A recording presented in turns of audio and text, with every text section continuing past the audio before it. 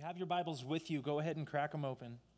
And we're going to be in the New Testament, in the book of Luke, the Gospel of Luke. So in the New Testament, you have Matthew, you have Mark, and then you have Luke. If you hit John, you've gone too far. And again, go back all the way to the beginning of your Bibles if you want to use the table of contents. And it's perfectly okay to utilize that if you want to. And while you're getting there, I'm going to continue. I'm going to pick up right where we left off in this story in Daniel. In verse 34 of chapter 4, it says, "At the end of that time, I, Nebuchadnezzar, raised my eyes toward heaven, and my sanity was restored." If you remember, where we left off this morning was, for 7 years he's been in the wilderness, living like a wild beast. "And then I praised the Most High. I honored and glorified him who lives forever." It's becoming a pattern now, where he honors and glorifies God, but still we aren't seeing any evidence of repentance. Still we aren't seeing any evidence of faith and trust that's being put in the God that he is proclaiming. His dominion is an eternal dominion. His kingdom endures from generation to generation. All the peoples of the earth are regarded as nothing. He does as he pleases. With the powers of heaven and the peoples of the earth, no one can hold back his hand or say to him, "What have you done?" At the same time that my sanity was restored, my honor and my splendor were returned to me for the glory of my kingdom. My advisors and nobles sought me out, and I was restored to my throne and became even greater than before. Now I, Nebuchadnezzar, praise and exalt and glorify the King of heaven, because everything he does is right and all his ways are just. And those who walk in pride, he is able to humble. And now at this time, Nebuchadnezzar has a son named Belshazzar. And Belshazzar, during the 7 years that Nebuchadnezzar is living in the wilderness as a wild beast, Belshazzar takes the throne. He assumes the throne from his father. And starting in chapter 5, we pick up, it says, "King Belshazzar gave a great banquet for 1,000 of his nobles and drank wine with them. And while Belshazzar was drinking his wine, he gave orders to bring in the gold and silver goblets that Nebuchadnezzar, his father, had taken from the temple in Jerusalem, so that the king and his nobles, his wives, and his concubines might drink from them. So they brought in the gold goblets that had been taken from the temple of God in Jerusalem, and the king and his nobles, his wives, and his concubines drank from them. As they drank the wine, they praised the gods of gold and silver, of bronze, iron, wood, and stone. They mocked the God of Jerusalem with the things that his father had pillaged from that temple. And they used them instead to offer glory and worship to these false idols that they had constructed. And then in verse 5, it says, "Suddenly the fingers of a human hand appeared and wrote on the plaster of the wall near the lampstand in the royal palace. The king watched the hand as it wrote, and his face turned pale, and he was so frightened that his legs became weak and his knees were knocking. The king summoned the enchanters, astrologers, and diviners. Then he said to these wise men of Babylon, 'Whoever reads this writing and tells me what it means will be clothed in purple and have a gold chain placed around his neck, and he will be made the third highest ruler in the kingdom.' Then all the king's wise men came in, but they could not read the writing or tell the king what it meant. And so King Belshazzar became even more terrified, and his face grew more pale, and his nobles were baffled. The queen, hearing the voices of the king and his nobles, came into the banquet hall. 'May the king live forever,' she said. 'Don't be alarmed. Don't look so pale. There is a man in your kingdom who has the spirit of the holy gods in him. In the time of your father, he was found to have insight and intelligence and wisdom like that of the gods. Your father, King Nebuchadnezzar, appointed him chief of the magicians, enchanters, astrologers, and diviners. He did this because Daniel, whom the king called Belteshazzar, was found to have a keen mind and knowledge and understanding, and also the ability to interpret dreams, explain riddles, and solve difficult problems. Call for Daniel, and he will tell you what the writing on the wall means.' And so the king calls for Daniel. And Daniel comes. And he says, 'Your Majesty, the Most High God gave your father Nebuchadnezzar sovereignty and greatness and glory and splendor. And because of the high position he gave him, all the nations and the people of every language dreaded and feared him. Verse 22, he says, but you, Belshazzar, his son, have not humbled yourself, though you knew all this. Instead, you have set yourself up against the Lord of heaven. You had the goblets from his temples brought to you, and your nobles, your wives, and your concubines drank wine from them. You praised the gods of silver and gold, of bronze, iron, wood, and stone, which cannot see or hear or understand. But you did not honor the God who holds in his hand your life and all your ways. And therefore he sent the hand that wrote the inscription. There were 3 words, and the words Daniel interpreted to mean this: God has numbered the days of your reign and brought it to an end. You have been weighed on the scales and found wanting. And thirdly, your kingdom is divided and will be given to the Medes and the Persians. Then at Belshazzar's command, Daniel was clothed in purple. A gold chain was placed around his neck, and he was proclaimed the 3rd highest ruler in the kingdom. And that very night, Belshazzar, king of the Babylonians, was slain. And Darius the Mede took over the kingdom at the age of 62, just as Daniel had foretold. And then this is where it gets a little sticky for him. In chapter 6, it says, it pleased Darius to appoint 120 satraps to rule throughout the kingdom, with 3 administrators over them, one of whom was Daniel. The satraps were made accountable to them so that the king might not suffer loss. And now Daniel so distinguished himself among the administrators and the satraps by his exceptional qualities that the king planned to set him over the entire kingdom. And at this, the administrators and the satraps tried to find grounds for charges against Daniel in his conduct of government affairs. But they were unable to do so. They could find no corruption. They could find no compromise in him, because he was trustworthy and neither corrupt nor negligent. And finally, these men said, we will never find any basis for charges against this man Daniel unless it has something to do with the law of his God. You see, they know if we want to catch him, because they are prideful and they're seeing his success, and he's seeing the favor that he has attained in the king's eyes, and they are jealous of it, and they are prideful for it. And they're saying the only way that we're going to be able to catch this guy in a trap is if we offer him the option of compromise. The only way that we'll be able to get him is if we do this. We will never find any basis for charges against this man Daniel unless it has something to do with the law of his God, the one thing that he fears over anything else in this world. He fears no man, he fears no beast, but he fears his God. So these administrators and satraps went as a group to the king and said, may King Darius live forever. The royal administrators, prefects, satraps, advisors, and governors have all agreed that the king should issue an edict and enforce the decree that anyone who prays to any god or human being during the next 30 days, except to you, your majesty, shall be thrown into the lion's den. Now, your majesty, issue the decree and put it in writing so that it cannot be altered, in accordance with the law of the Medes and the Persians, which cannot be repealed. So King Darius put the decree in writing. And now when Daniel learned that the decree had been published, he went home to his upstairs room where the windows opened toward Jerusalem. 3 times a day he got down on his knees and prayed, giving thanks to his God just as he had done before. Going back to our first evening here, it's because he had decided ahead of time. He had made up his mind ahead of time. When calamity arises, when life gets flipped upside down, I know what I am called to do.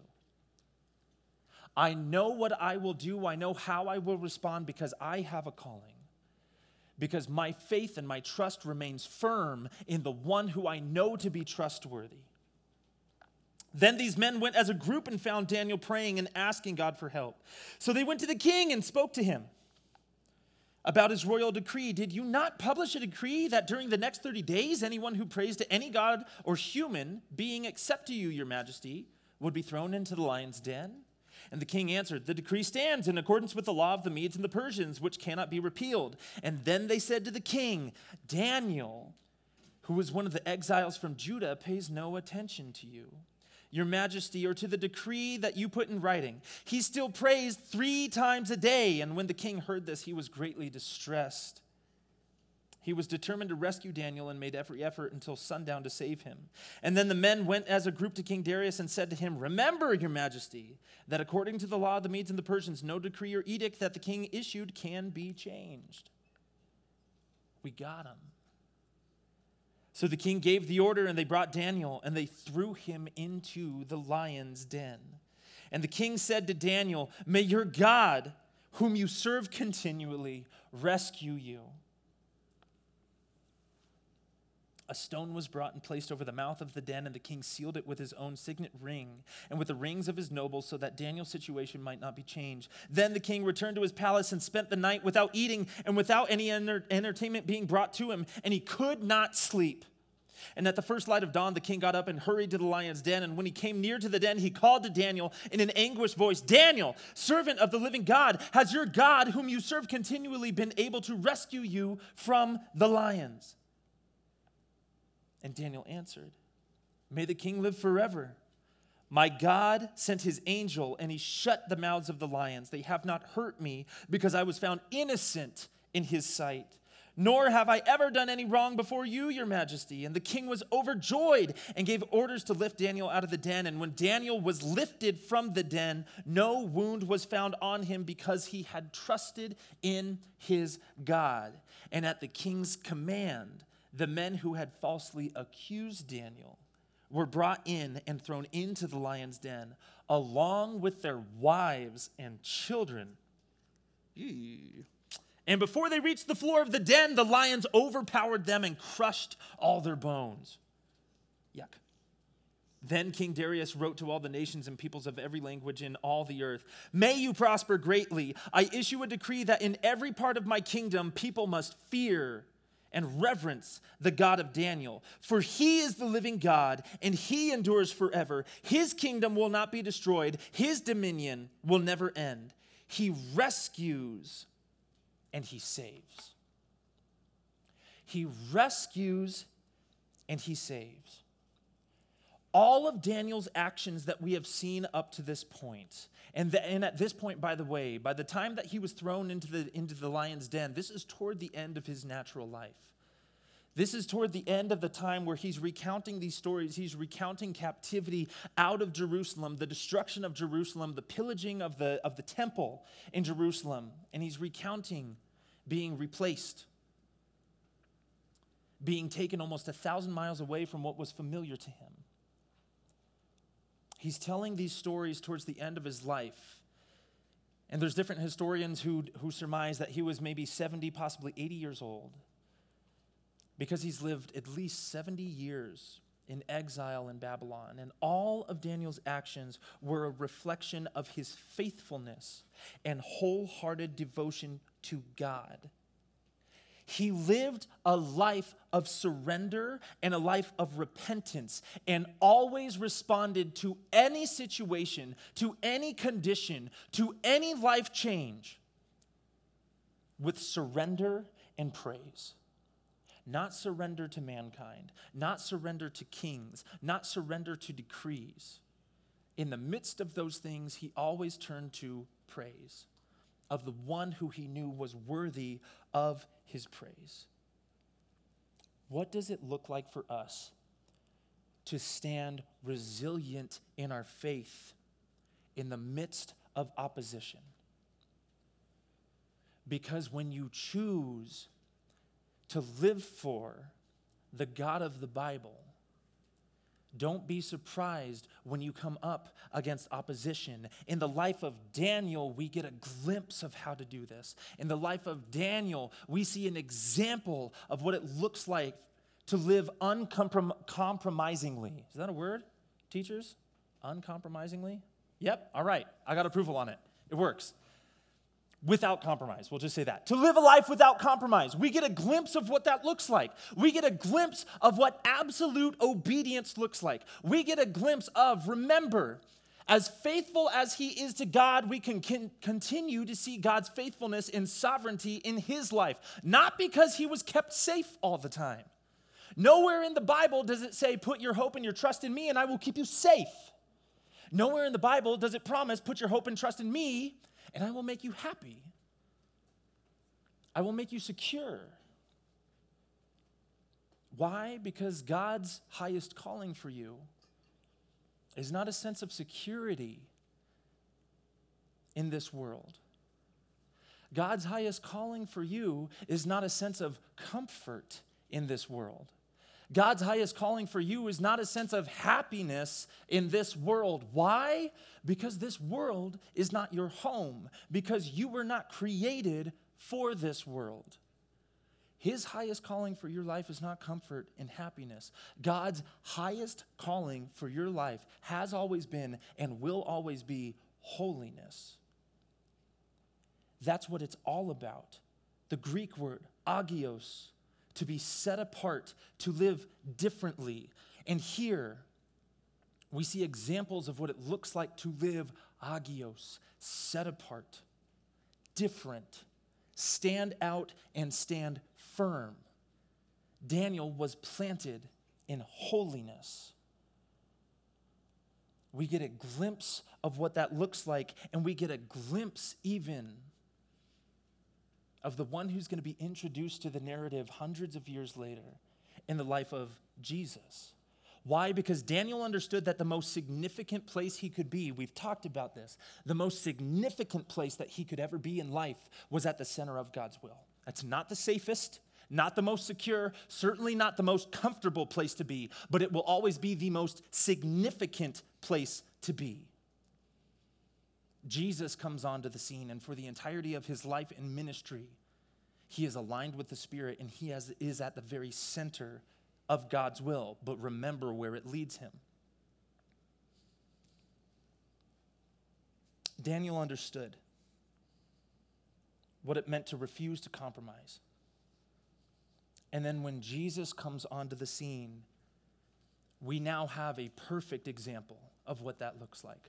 All throughout the Old Testament of the Bible, we have these histories and we have these like heavy hitters of the faith. And Daniel is certainly one of them. We look at characters like Shadrach, Meshach, and Abednego. We have all these different characters all throughout the Old Testament that we can look at and we can say, wow, what a man of faith. Wow, what a woman of faith.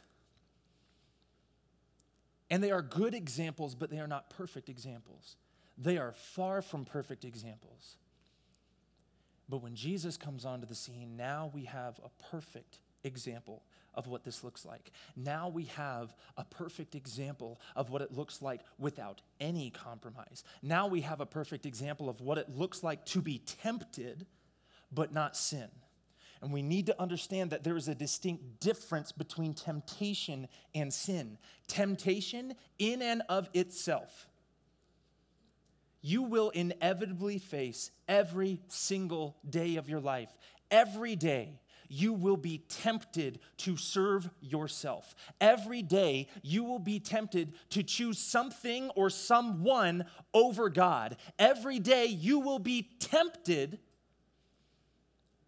to place something in the place of what must remain ultimate in your life.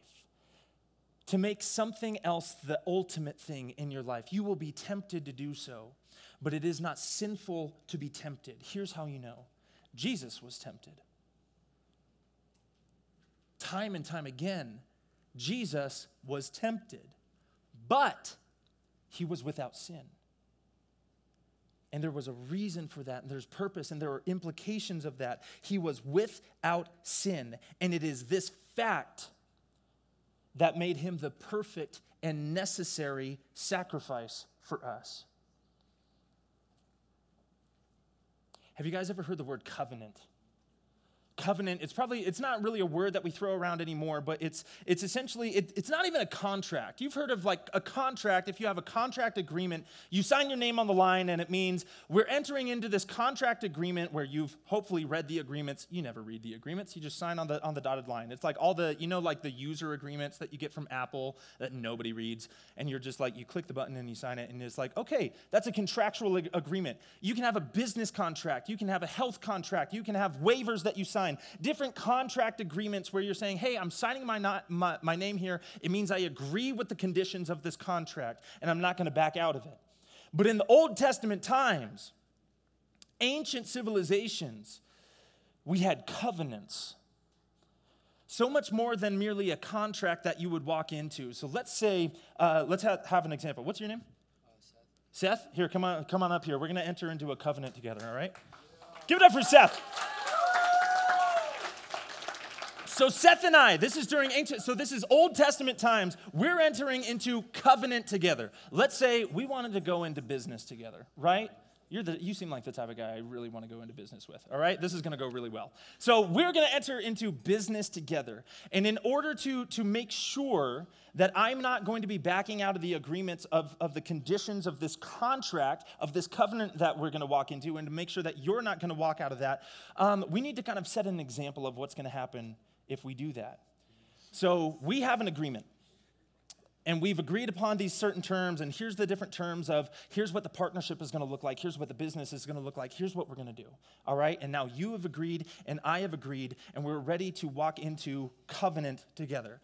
And so what we do is we go out, and we get a fatted calf, or we get a bull. So we get a bull that is without blemish, that is perfectly physically healthy. And we bring it right here, this big, beautiful, perfectly healthy bull. All right? And then, don't name it, don't get attached to it, because we slit its throat. We kill it. And then once it's dead, we take it a step further, and we cut it in half.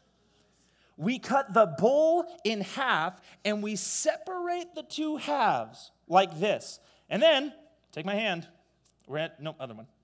Like this.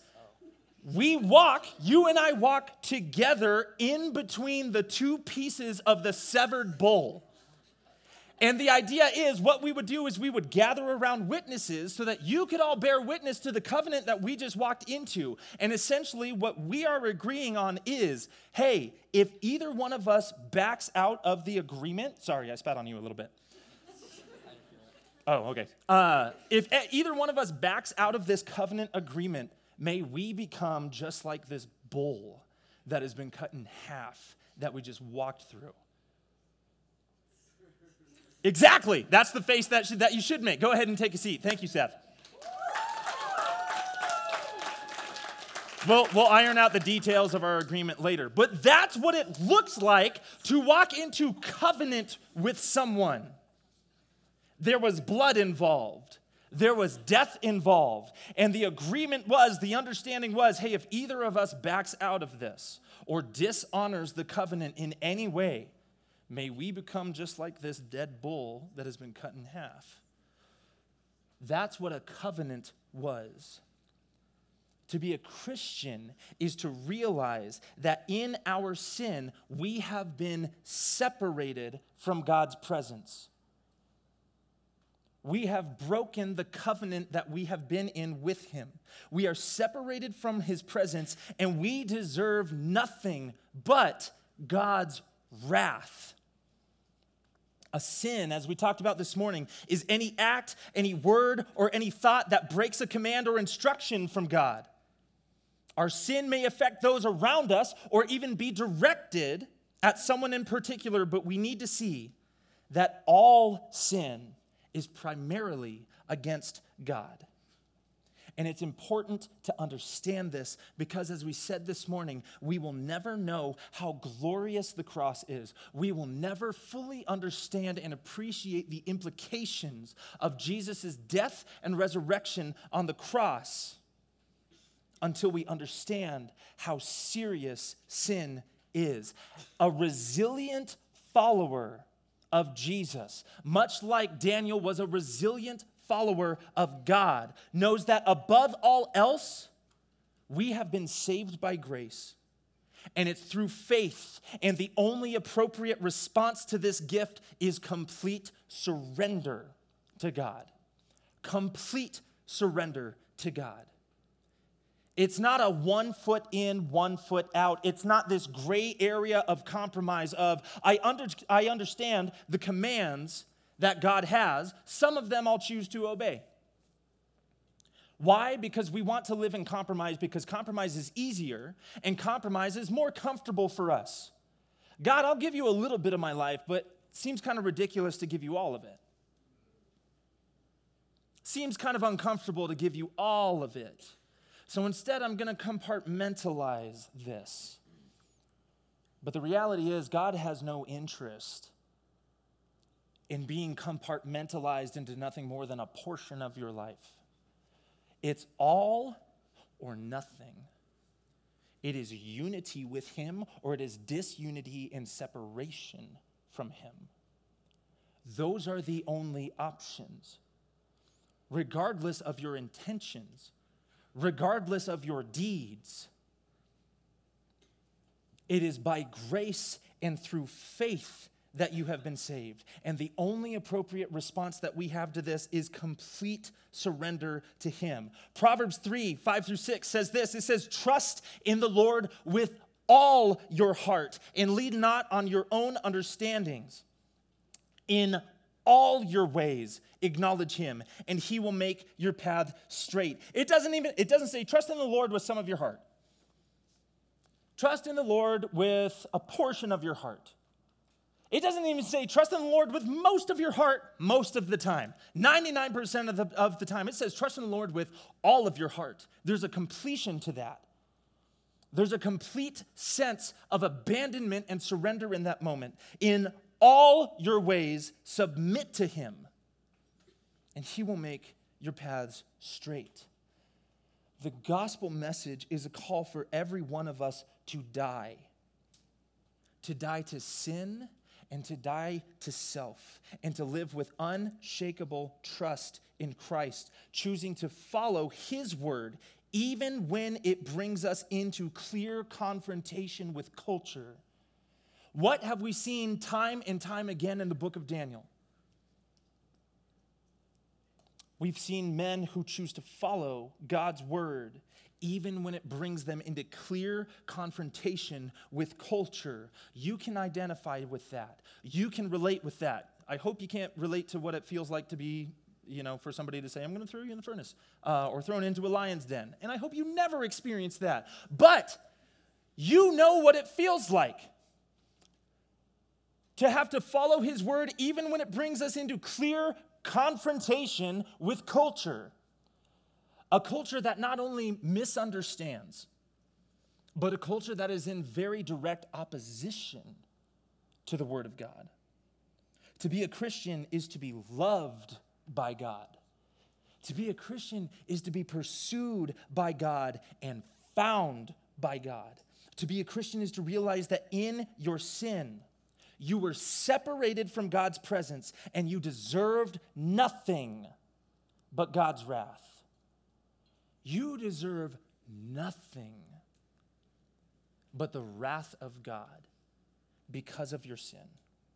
Yet, despite your darkness and in your deadness, His light shone on you and His voice spoke to you, inviting you to follow Him. His majesty, His sovereignty captivated your soul.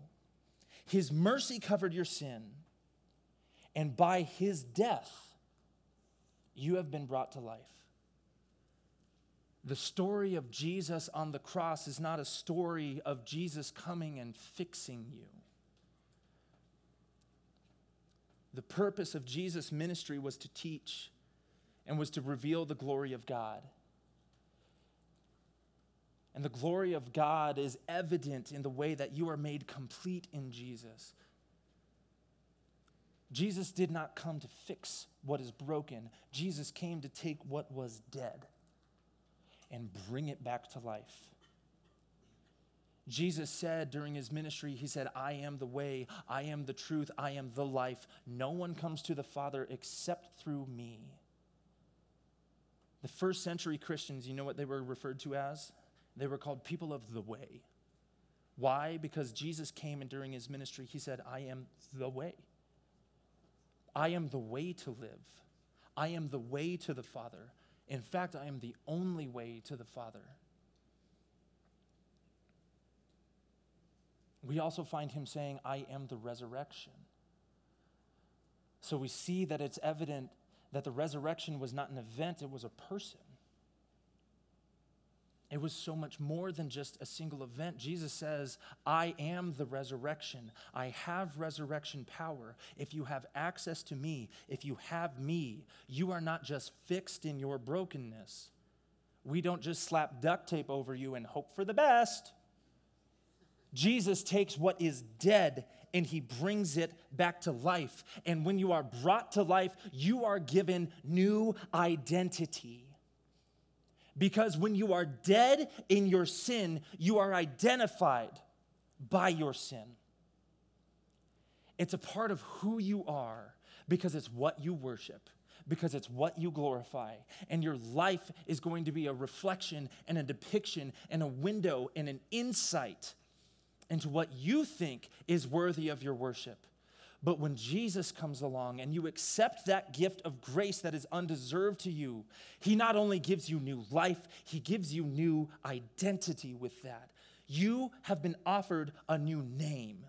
You have been offered a new identity in him. He offers you a new identity, his identity. No longer separated from God, but now united with God. No longer stained by sin, but now clean from sin. No longer slaves to our sin, but now free. And no longer guilty before God as judge, but now loved by God as Father. The entire relationship dynamic has shifted now. You no longer have a relationship dynamic of sinner and judge. It is now child of God and Father. You are no longer deserving of eternal death, never to grasp all that God has created us to be, but now having eternal life.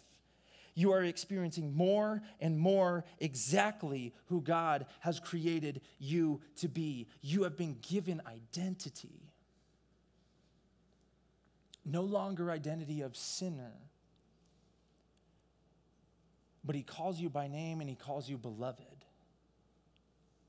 No one in this world has the authority or the sovereignty to tell you who you are.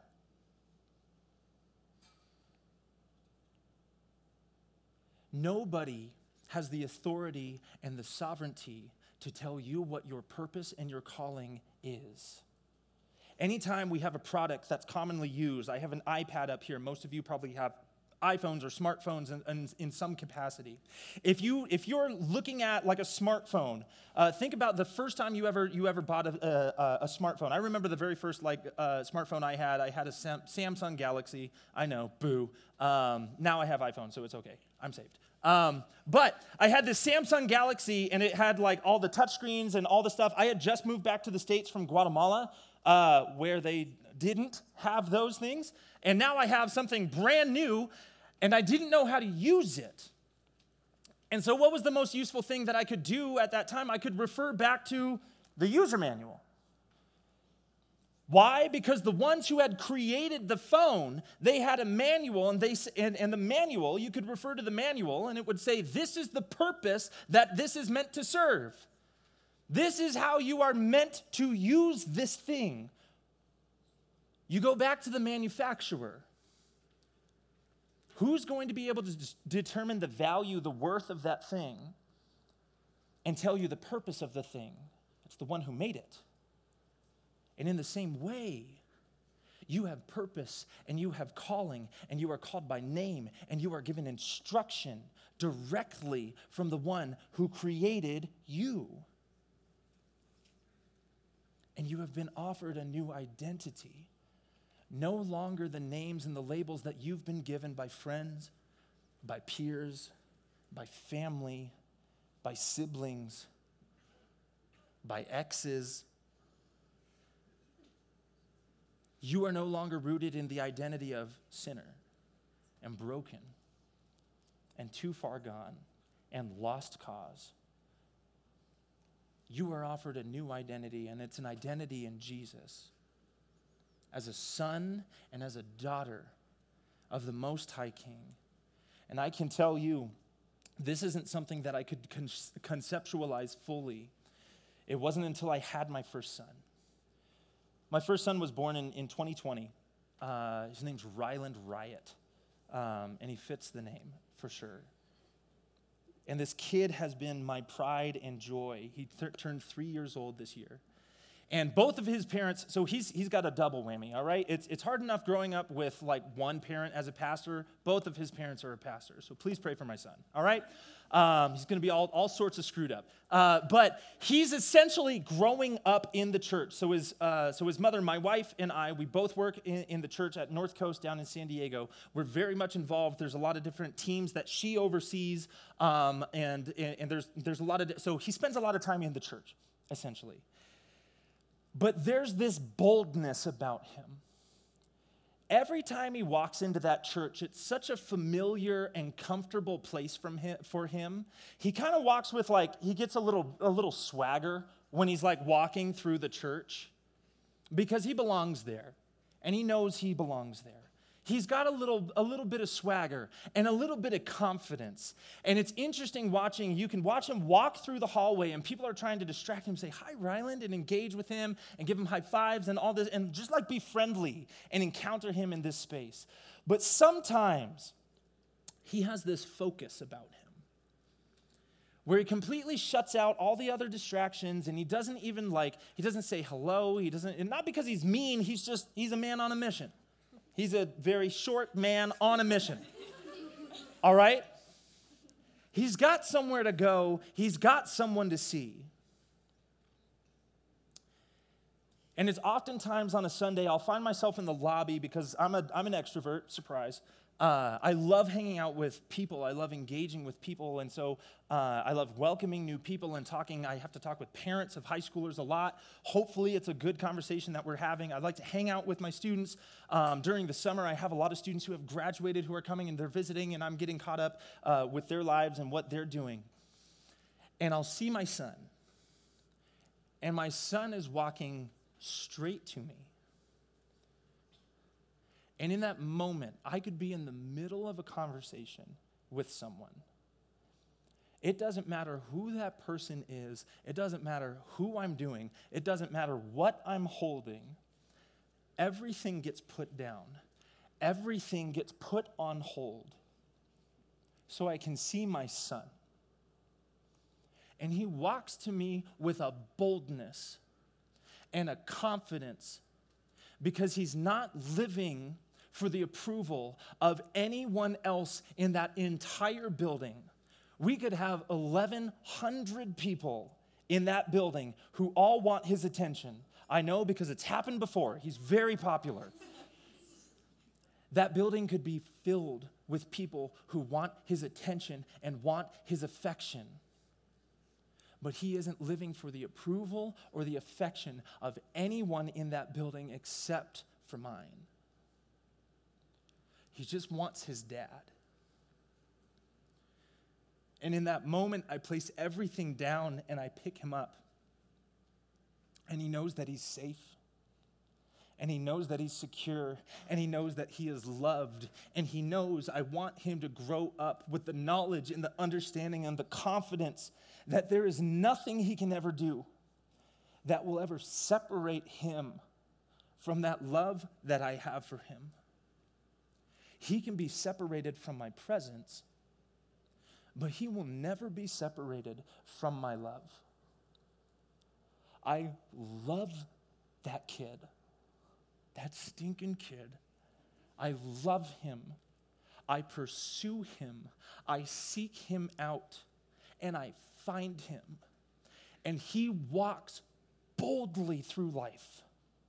He walks into any room like he owns it because he knows beyond the shadow of the doubt that he has a Father who loves him. He has a Father who calls him by name, who pursues him and finds him and wants nothing more than to spend time with him. You have a Father. I don't know what your family situation is like at home, but I can't let you leave this space tonight without the assurance, without being absolutely sure that you have a heavenly Father who is sovereign, who is Lord over everything, who spoke the universe into existence, and then he created you, and he calls you by name. And when we enter into his presence in prayer, there's pictures of this in Revelation where there are heavenly hosts that are singing and covering him with praise and worship. And they're saying, holy, holy, holy is the Lord God Almighty who was and is to come. But when you enter into his presence in prayer, the angels and the heavenly hosts separate. God stops in that moment and says, this one's mine. That one's mine. And he calls you by name. Not the name that you've been given by your friends. Not the names and labels that you've been given by people who have been slighted by you. People who have sinned against you and people that you have sinned against. The one who created you calls you by name. You have a heavenly Father who wants to be reunited with you. But you've been living a life of compromise. Because it's easier for us to be living for the approval and the attention and the affection of others. And so we place other people and other things in this elevated space where only God should be. And God is reminding us throughout the Old Testament, throughout the New Testament, in his word where his glory is revealed, he's saying, set your eyes on me. Don't lose focus. Don't be distracted by the things of this world, because the things of this world will lead you astray and leave you wanting and needing more. This world will offer you temporary things. This world will offer you watered down versions of what only I can offer you. He loves you, and he invites you into loving relationship with him. But as we already discussed, love is meaningless if there is no choice. There is power in love only because there is a choice to reject. You have a choice to make. And it's not a 1 foot in, 1 foot out. You're in or you're out. It's all or it's nothing. It's not a question, again, of whether you want hell or heaven. It's a question of, do you want God? Because it starts with obedience, and a daily obedience that you have been called to. But sin entered the equation. And something has to be done about sin, because as we've already talked about, sin separates you from his presence. Because what is perfect and what is imperfect, what is holy and what is unholy cannot occupy the same space. But there is nothing that we can do to reconcile, to close this gap. And so God, because he loves you and from his abundant love for you, he sent his son instead to stand in the gap. The one who was blameless, the one who was without sin, was abused, was spat upon, was whipped, was beaten, was tortured, was tormented, was cast out, was given a cross to carry to the place where he would be put to death.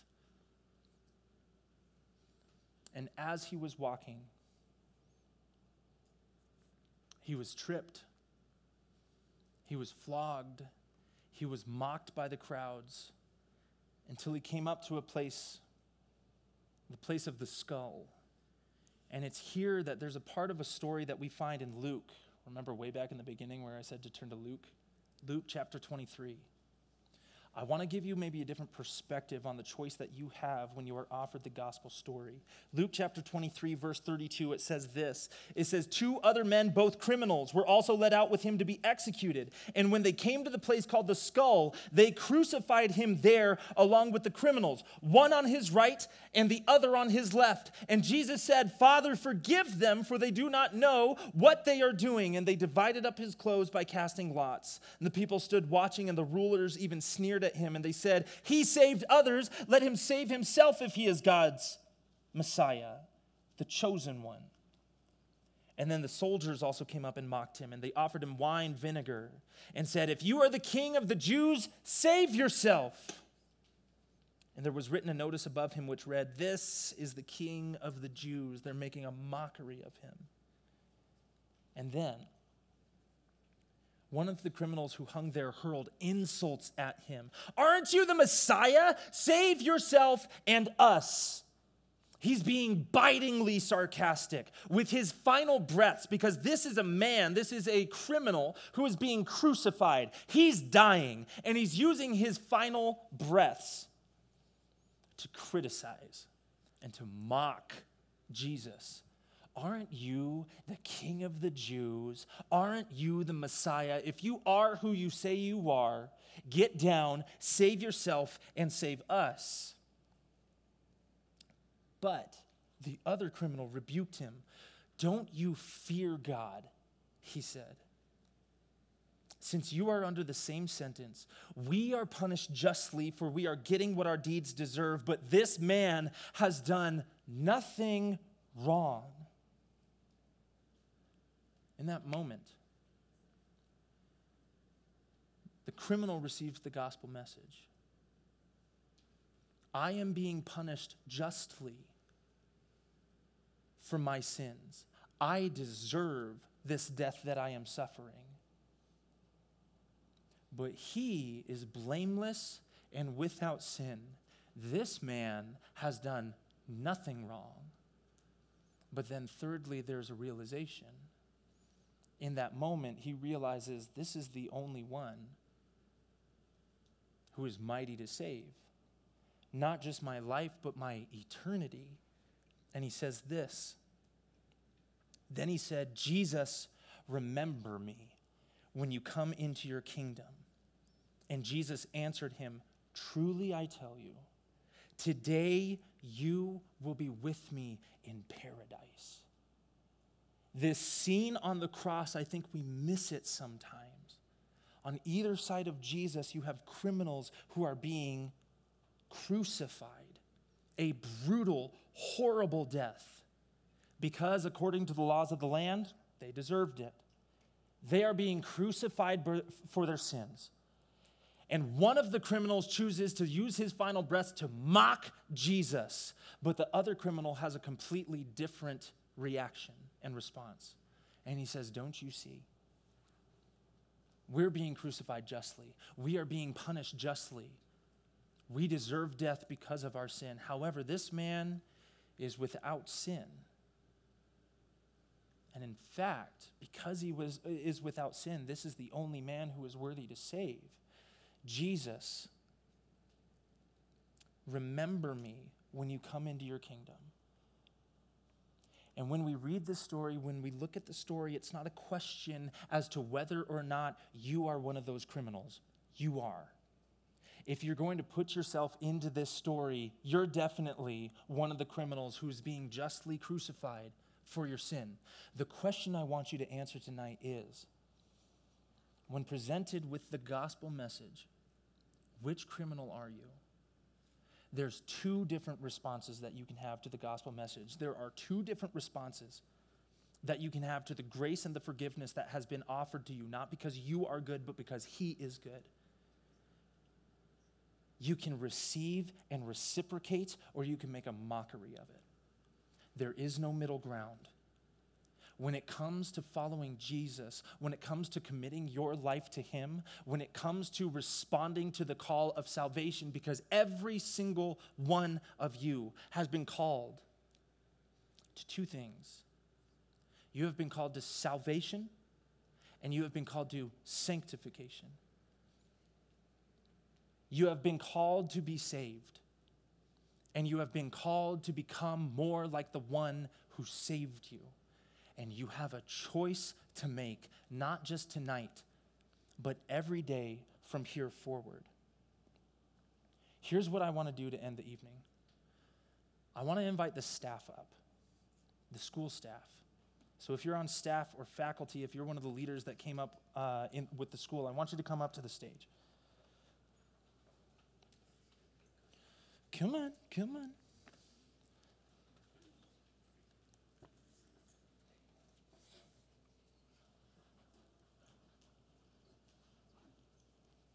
And you can stand right in front of the stairs right there.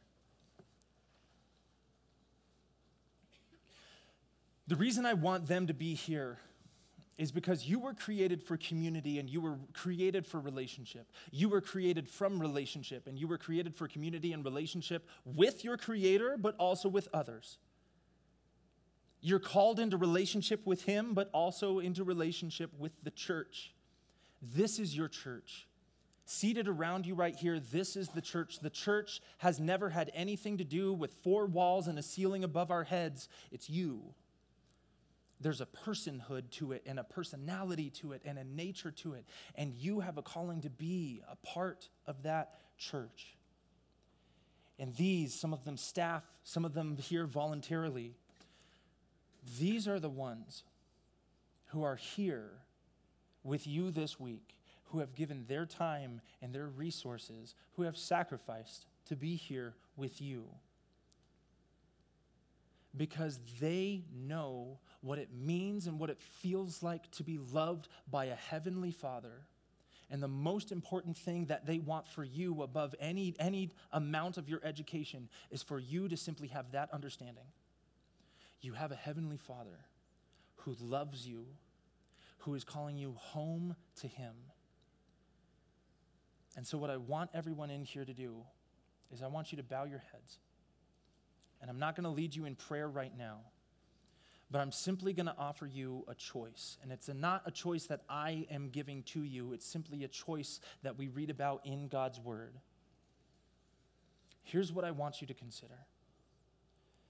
Going back to the story of the two thieves that are being crucified along Jesus, it's not a question as to whether or not you are one of those thieves. The question is, which one are you? You have been given a choice from an almighty, sovereign, and loving God who has extended forgiveness. Why? Because sin has separated you from his presence. Sin has completely separated you from his presence. It's any act, word, or thought that breaks a command or instruction from God.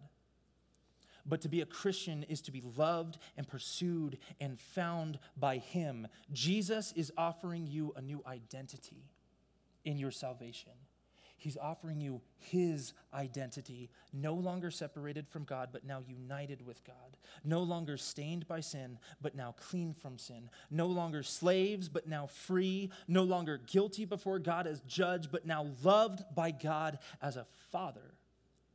You are no longer deserving of eternal death, never to grasp all that God created you to be, but now having eternal life, experiencing more and more exactly who God has created you to be.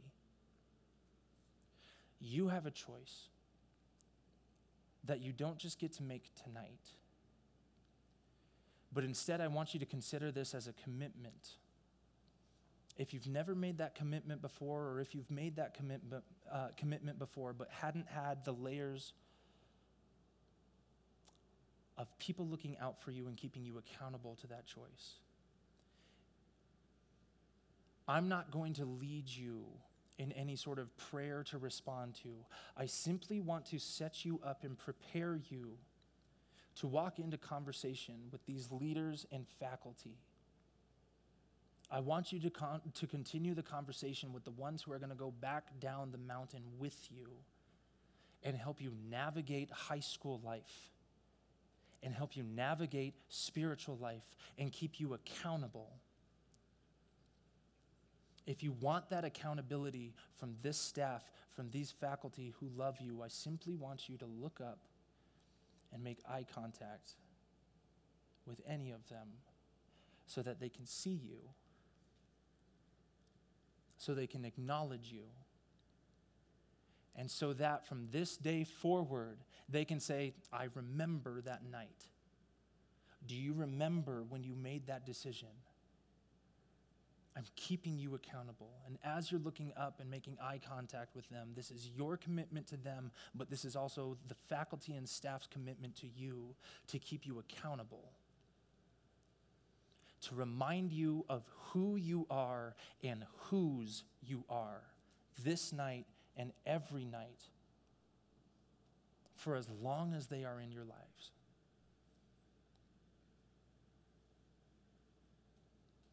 Thank you. You can go ahead and bow your heads again. I'm going to pray for us. God, we thank you for this group of students, for this team of staff and faculty who have been up here spending a week, not just having fun together and engaging in worship with one another, but diving into your word and just being reminded through the examples of Daniel, of Shadrach, of Meshach, and Abednego, what it looks like to stand resilient in our faith in the midst of calamity, in the midst of a culture that is very much in our opposition. God, tonight, some of these students, they know who they are. They need to offer up and surrender their lives to you, and that can only begin with repentance. That can only begin with obedience. We thank you for the relationships that they're able to have with each of these staff, and from this night forward, may we be able to walk in accountability with one another. May you continue to guide and bless the conversations that need to be had. There is sin that needs to be brought out of the darkness and into the light. There are walks of disobedience that need to end tonight, and walks of obedience that need to begin with a single step. May you guide those steps. It's in your name we pray tonight. Amen.